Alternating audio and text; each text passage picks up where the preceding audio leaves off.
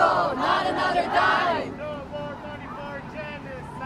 No more money for genocide. On Saturday, February 10th at approximately 2 p.m., Jewish Voice for Peace, CODEPINK, and the Central Coast Antiwar Coalition held a rally to call for a ceasefire in Gaza on Hollister and Storke.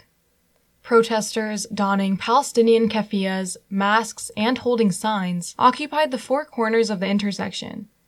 Signs read phrases like Genocide Joe, People Over Profit, and Hands Off Rafah, in reference to a southernmost city in Gaza Palestinians were told to evacuate to earlier on in Israel's offensive on Gaza, and where Israel's bombardment has recently increased exponentially.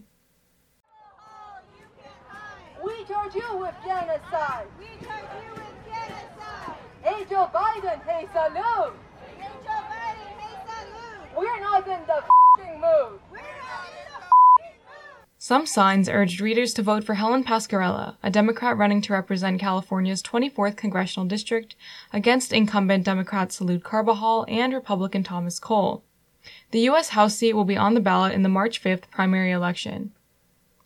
An organizer informed me these signs were part of her campaign and not affiliated with the organizing groups. Pasquarella has been critical of Carbajal's inaction in calling for a ceasefire and recently expressed support for South Africa's case filed in the International Court of Justice that alleges Israel is engaged in genocide against Palestinians, as reported by Ojai Valley News. What do we want?